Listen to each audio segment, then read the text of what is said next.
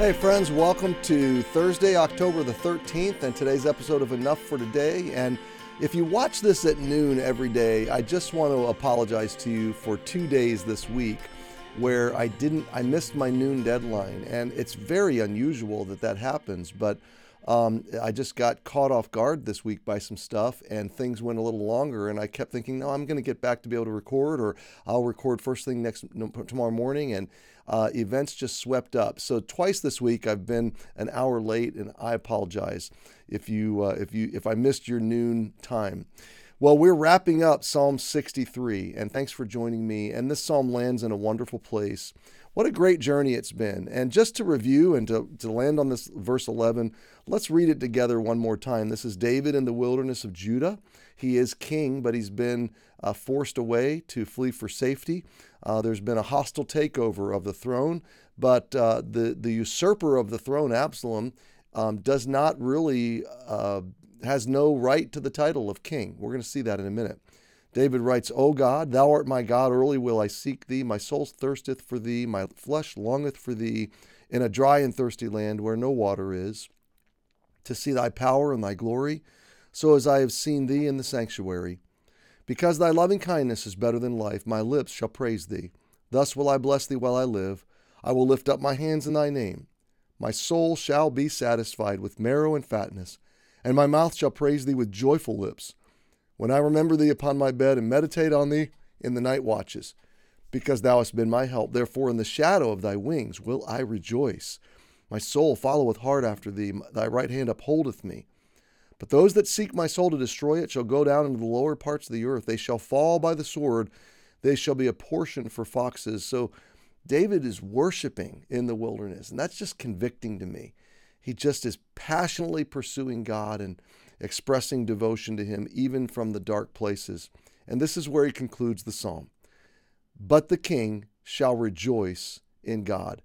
Everyone that sweareth by him shall glory, but the mouth of them that speak lies shall be stopped. Now, the first and most up-close sense of this is David's confidence that God is going to preserve his throne, his responsibility to be the king, that God made David the king, and until God takes that away, David is the king. And so he's operating in confidence and in hopeful claiming of victory and promise that's yet to be realized. He says, the king shall rejoice in God. In the wilderness, I'm going to rejoice in God. I am the king. I will be the king. God is in control, and joy is going to be the outcome of this wilderness.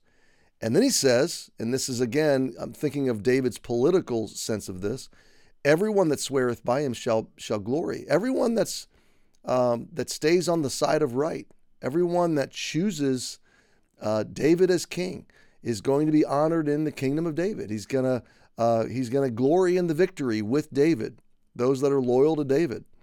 But the mouth of them that speak lies, the deceivers, the betrayers, the treasonous deceivers, they will be stopped. So David knows that justice will be served by God, by grace in time, and that those that are patiently faithful and loyal will be the victors.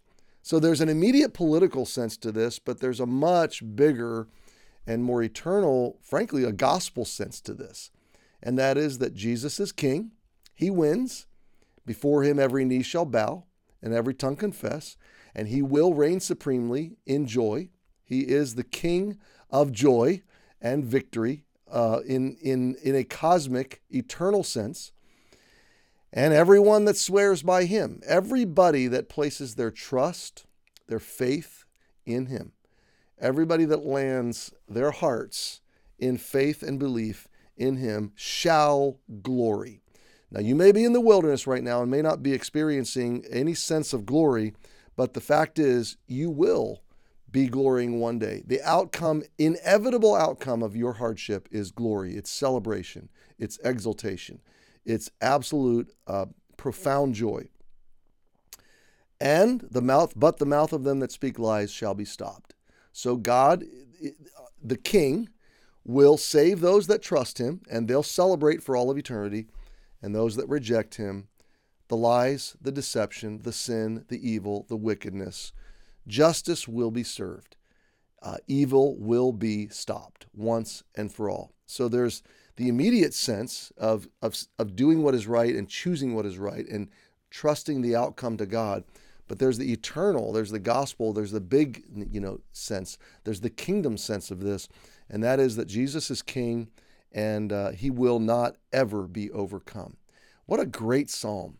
We're at a great way to move into our Thursday and rejoicing in the kingship of Jesus. Seek ye first the kingdom of God, and all these things shall be added unto you. So trust your King today. Happy Thursday. We'll see you tomorrow.